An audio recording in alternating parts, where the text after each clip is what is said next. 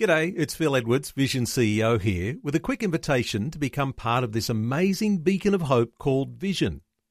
Together we can put our love into action to help people of all kinds build or rebuild their lives on the truth of God. Please consider the part you can play during our upcoming Visionathon appeal, remembering that it's your support that makes Vision possible, including this podcast. This podcast is made available by Vision Christian Media, thanks to the generosity of our supporters. Your donation today means great podcasts like this remain available to help people look to God daily. Please make your donation to Visionathon today at vision.org.au. Today with Jeff Vines, author, pastor, apologist and Bible teacher, with a straight-talking message from the Word. In Judges 6, Gideon is a man that God wants to use to a greater degree. But in order to do that, Gideon's going to have to learn these life principles.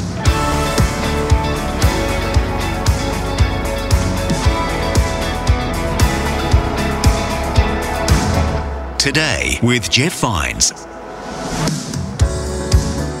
Hi there, thanks for joining us on Today with Jeff Vines.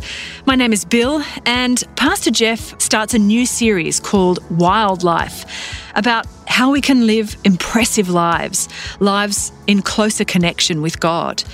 And in this message, we're looking at the life of Gideon, how Gideon copes when things become difficult, so that we can learn to adapt better to difficulties in our lives.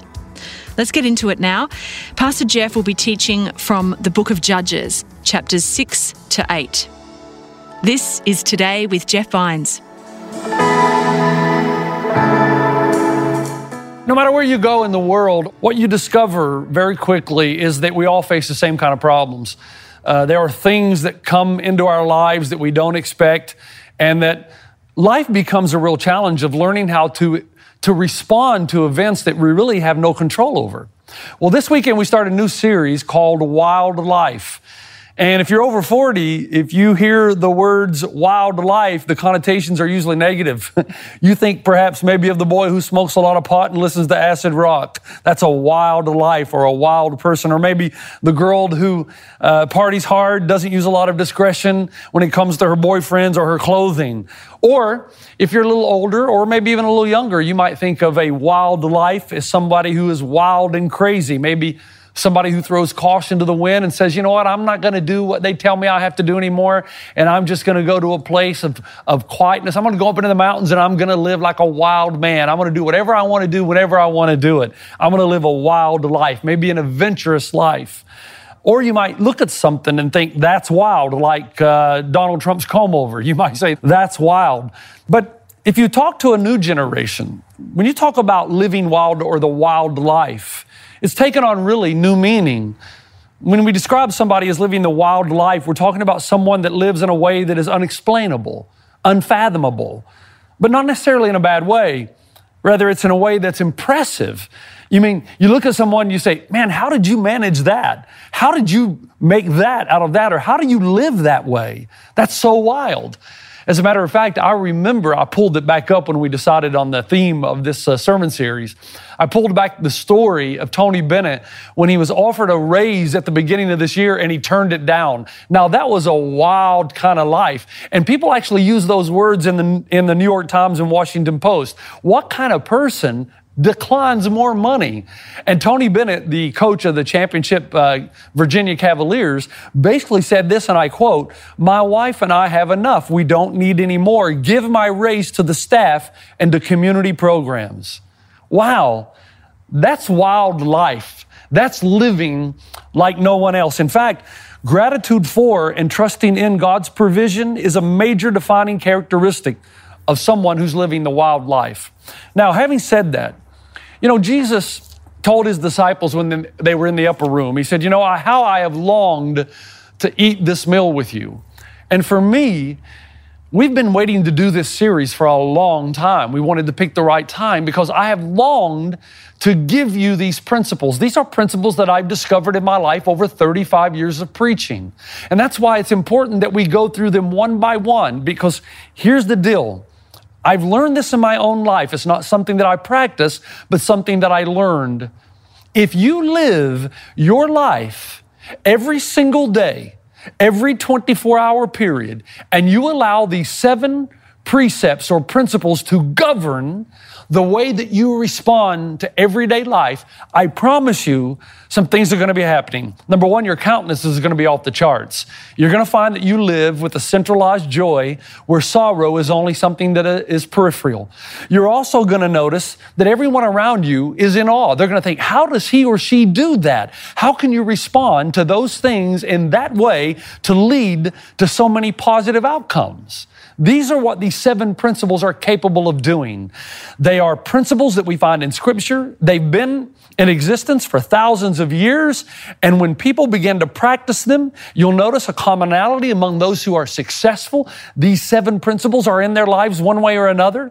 But you'll notice that if you get them into your life one by one, 2 things are going to happen. Number one, as I said before, people are going to stand in awe of you. In fact, there will be times you'll be in awe of yourself.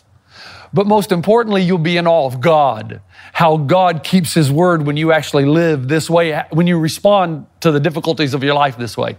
The second thing that's going to happen is that you're going to discover an incredible sense of value and worth. Now, in one respect, there's nothing you could do to make Christ love you more or accept you more than He already has, because we are saved by grace through faith.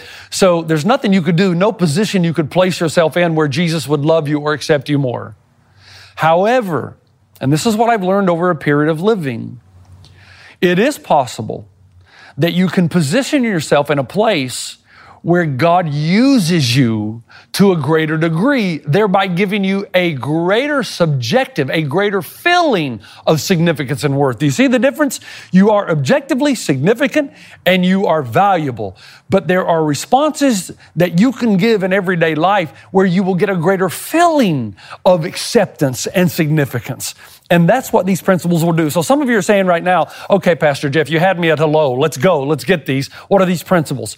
Principle number 1, God intends on using the unfortunate events of my life as faith builders leading to the greatest accomplishments of my life. Okay, the first principle, the way you're going to respond to the difficulties of your life or any circumstance, number 1, with the attitude that God intends on using the unfortunate events of my life as faith builders leading then to the greatest accomplishments of my life.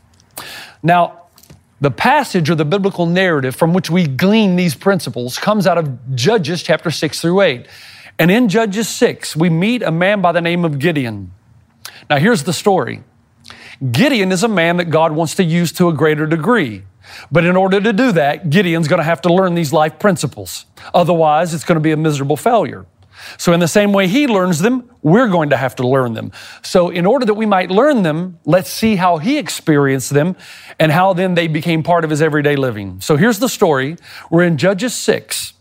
Israel is being defeated on a regular basis by some well-trained warriors called the Midianites. In Judges 6, verse 4, we read this. They, that's the Midianites, camped on the land and ruined the crops all the way to Gaza and did not spare a living thing for Israel, neither sheep nor cattle nor donkeys. They came up with their livestock and their tents like swarms of locusts. It was impossible to count them or their camels. They invaded the land to ravage it. Okay, so Gideon is part of the Israelites. In one corner, you have the Midianites. The Midianites are well-trained warriors. They love to fight and conquer. It's what they do. They exterminate things. That's who they are. And there's 135,000 of them. On the other side of the ring, you have the Israelites. They're a bunch of farmers, shepherds, bricklayers. They love to grow food and eat food. That's who they are. That's what they do. Now, these Midianites are so cruel that rather than annihilate the Israelites in one fell swoop, which they are capable of doing, because there's 135,000 of them and only 32,000 Israelites, again, well-trained warriors against farmers. Rather than do that, they just wait till the Israelites have planted, have worked hard in the fields, and then harvest month comes.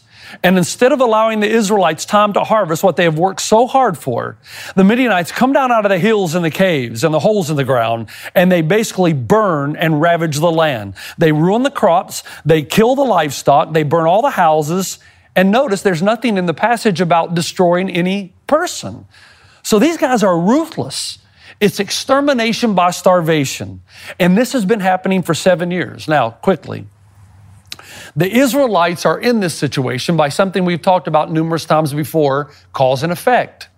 They're in this situation because according to Judges 6 verse 1, the Israelites did evil in the eyes of the Lord, and for 7 years He gave them into the hands of the Midianites. So the reality is that God doesn't just sit up in heaven ready to pounce on you when you do something wrong. That is not the long-suffering, patient God of the Scriptures about whom we read. But there is a cause and effect in the universe. If you live in violations of the precepts of God, we've said before, then the effect will be detrimental. And until we truly start to realize and believe that God loves us, and when He gives us a precept or a parameter, it's because He wants us to live the abundant life, then we will continue to violate His precepts at our own detriment. And so the Israelites have disobeyed God, and because they've disobeyed Him for so long, God has withdrawn His presence, and the Midianites now come down out of the mountains to impoverish the land.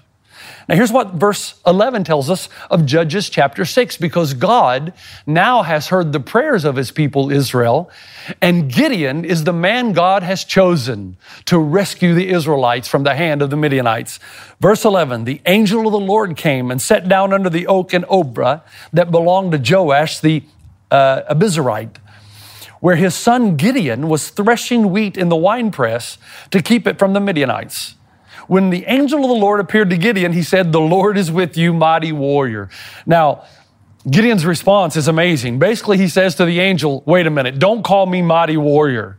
Because in his mind, they are a defeated nation. So he's in the wine press, stomping on the grapes, squeezing them so that the good stuff can come out. But at the same time, he's peeking over the wall, waiting for the Midianites to come in and destroy everything. So when the angel shows up and calls him, "O valiant warrior," here's how Gideon replies in verse 13. He says, "Angel, if the Lord is with us, why has all this happened to us? And where are all His wonders that our fathers told us about when they said, 'Did not the Lord bring us out of Egypt? But now the Lord has abandoned us and put us into the hand of Midian.'"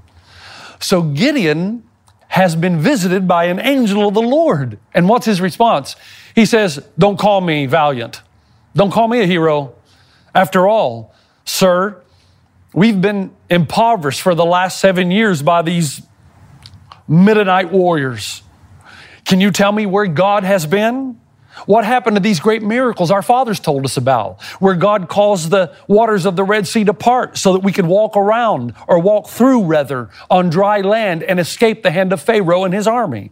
And what about the walls of Jericho? Our forefathers told us about how the power of God caused the walls of Jericho to fall so that we can move in and take the city. So where is this God that you're talking about? Where has all this occurred? And he says, basically in response to him, he says, well, now think about this for a moment. You're Gideon. The angel has told you that God is going to rescue the people. And instead of saying thank you, what you do is you make an accusation against God and you say, where have you been? Why has all these things happened to us?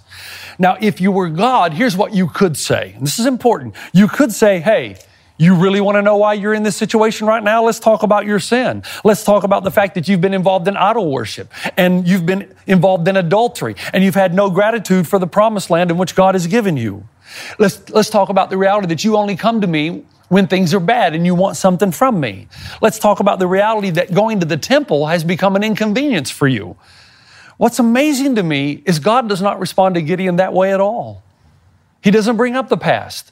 The fact is, Gideon and his people have cried out to God for God to save them from the hand of the Midianites.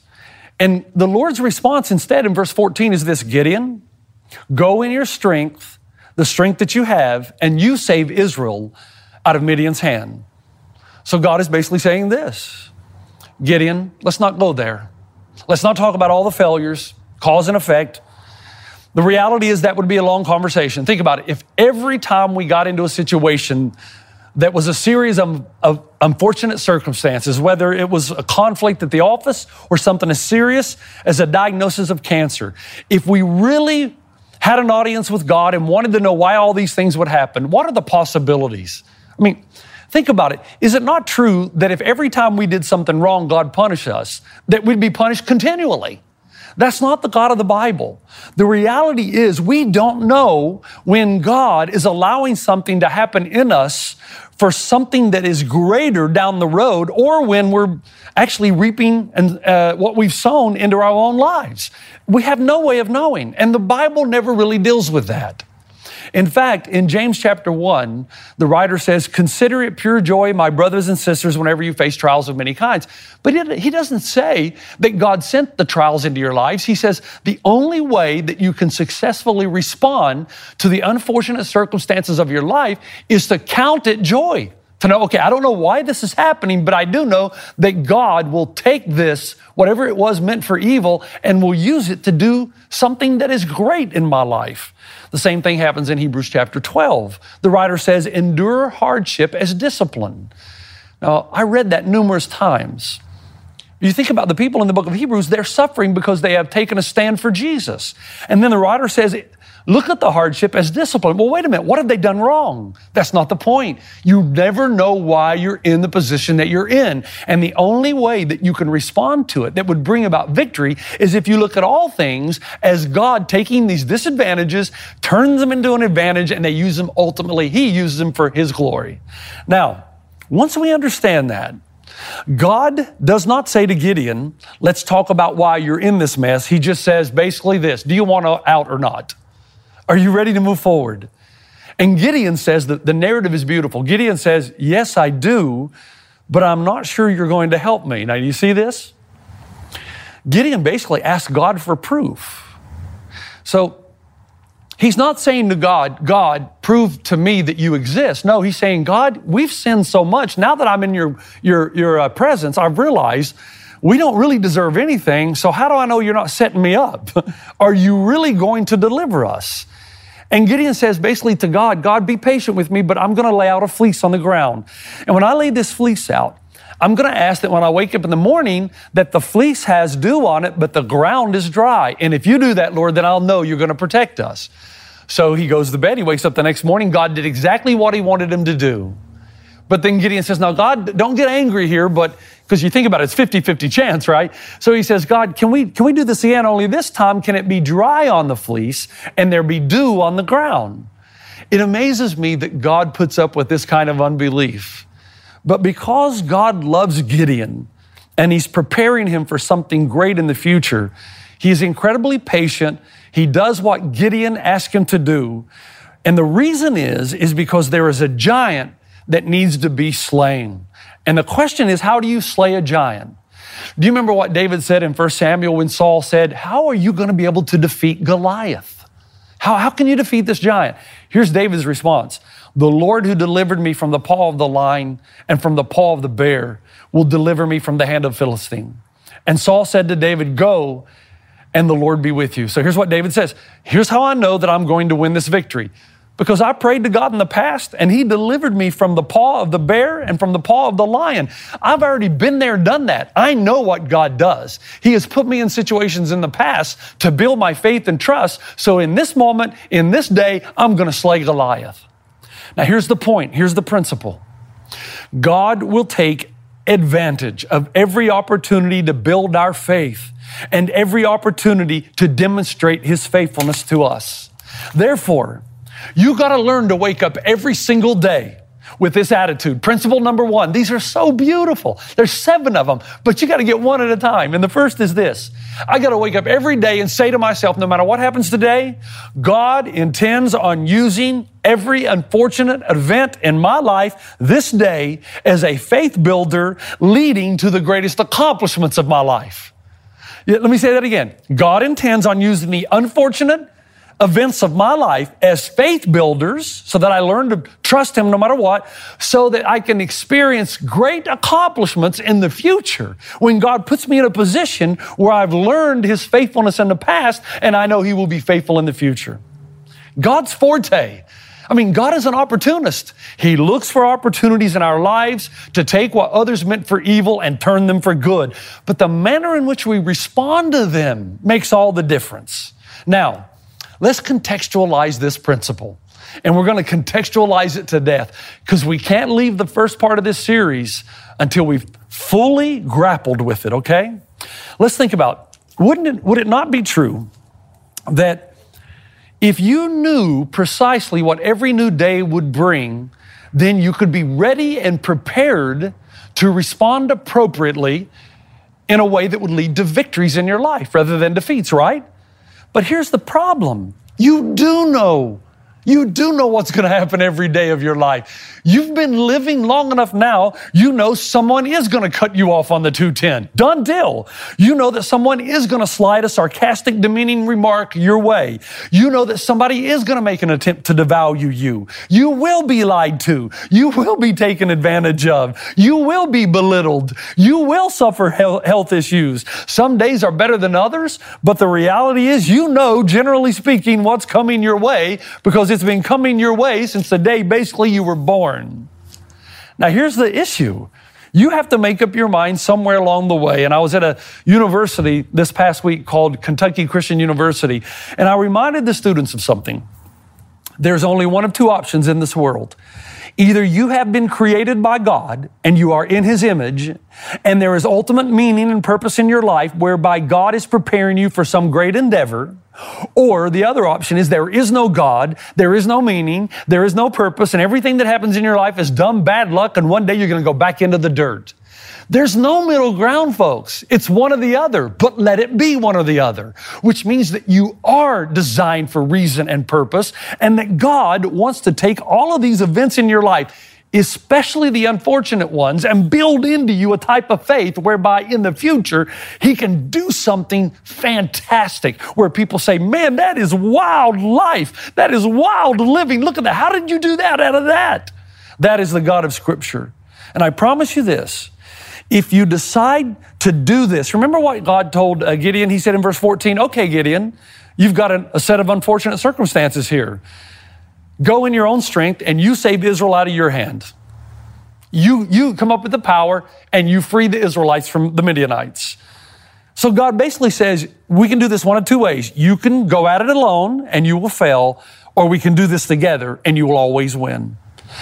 And God is saying that I intend on using the unfortunate events of your life as faith builders leading to the greatest accomplishments of your life. See, if God does have a grand purpose for us, then this is God's forte. He wants us to live the wild life. He wants us to know that He's going to take everything that is meant for evil, from the gossip someone says about us to the disease we're diagnosed with, and He's going to prepare all of this, bring it together, work it together for good, so that in that given moment for which we've been created, that somewhere off in the future, we will respond the right way and greatness will occur. Well, thanks for joining us for that message on Today with Jeff Vines. We do have to leave it there for today. And I know most of us are very busy, but hopefully we can find some time to read through Judges 6 again. And next time, Pastor Jeff will return and we'll finish that message from the Wildlife series. The most beautiful thing of all is that anyone who faces life this way knows that God just doesn't throw you out there and says, hey, you're going to experience some difficult times and I don't care. He throws you out there into the world, but He says, I'm going to be with you and I'm never going to leave you. Today with Jeff Vines. For more from Pastor Jeff, head to vision.org.au/Jeff Vines.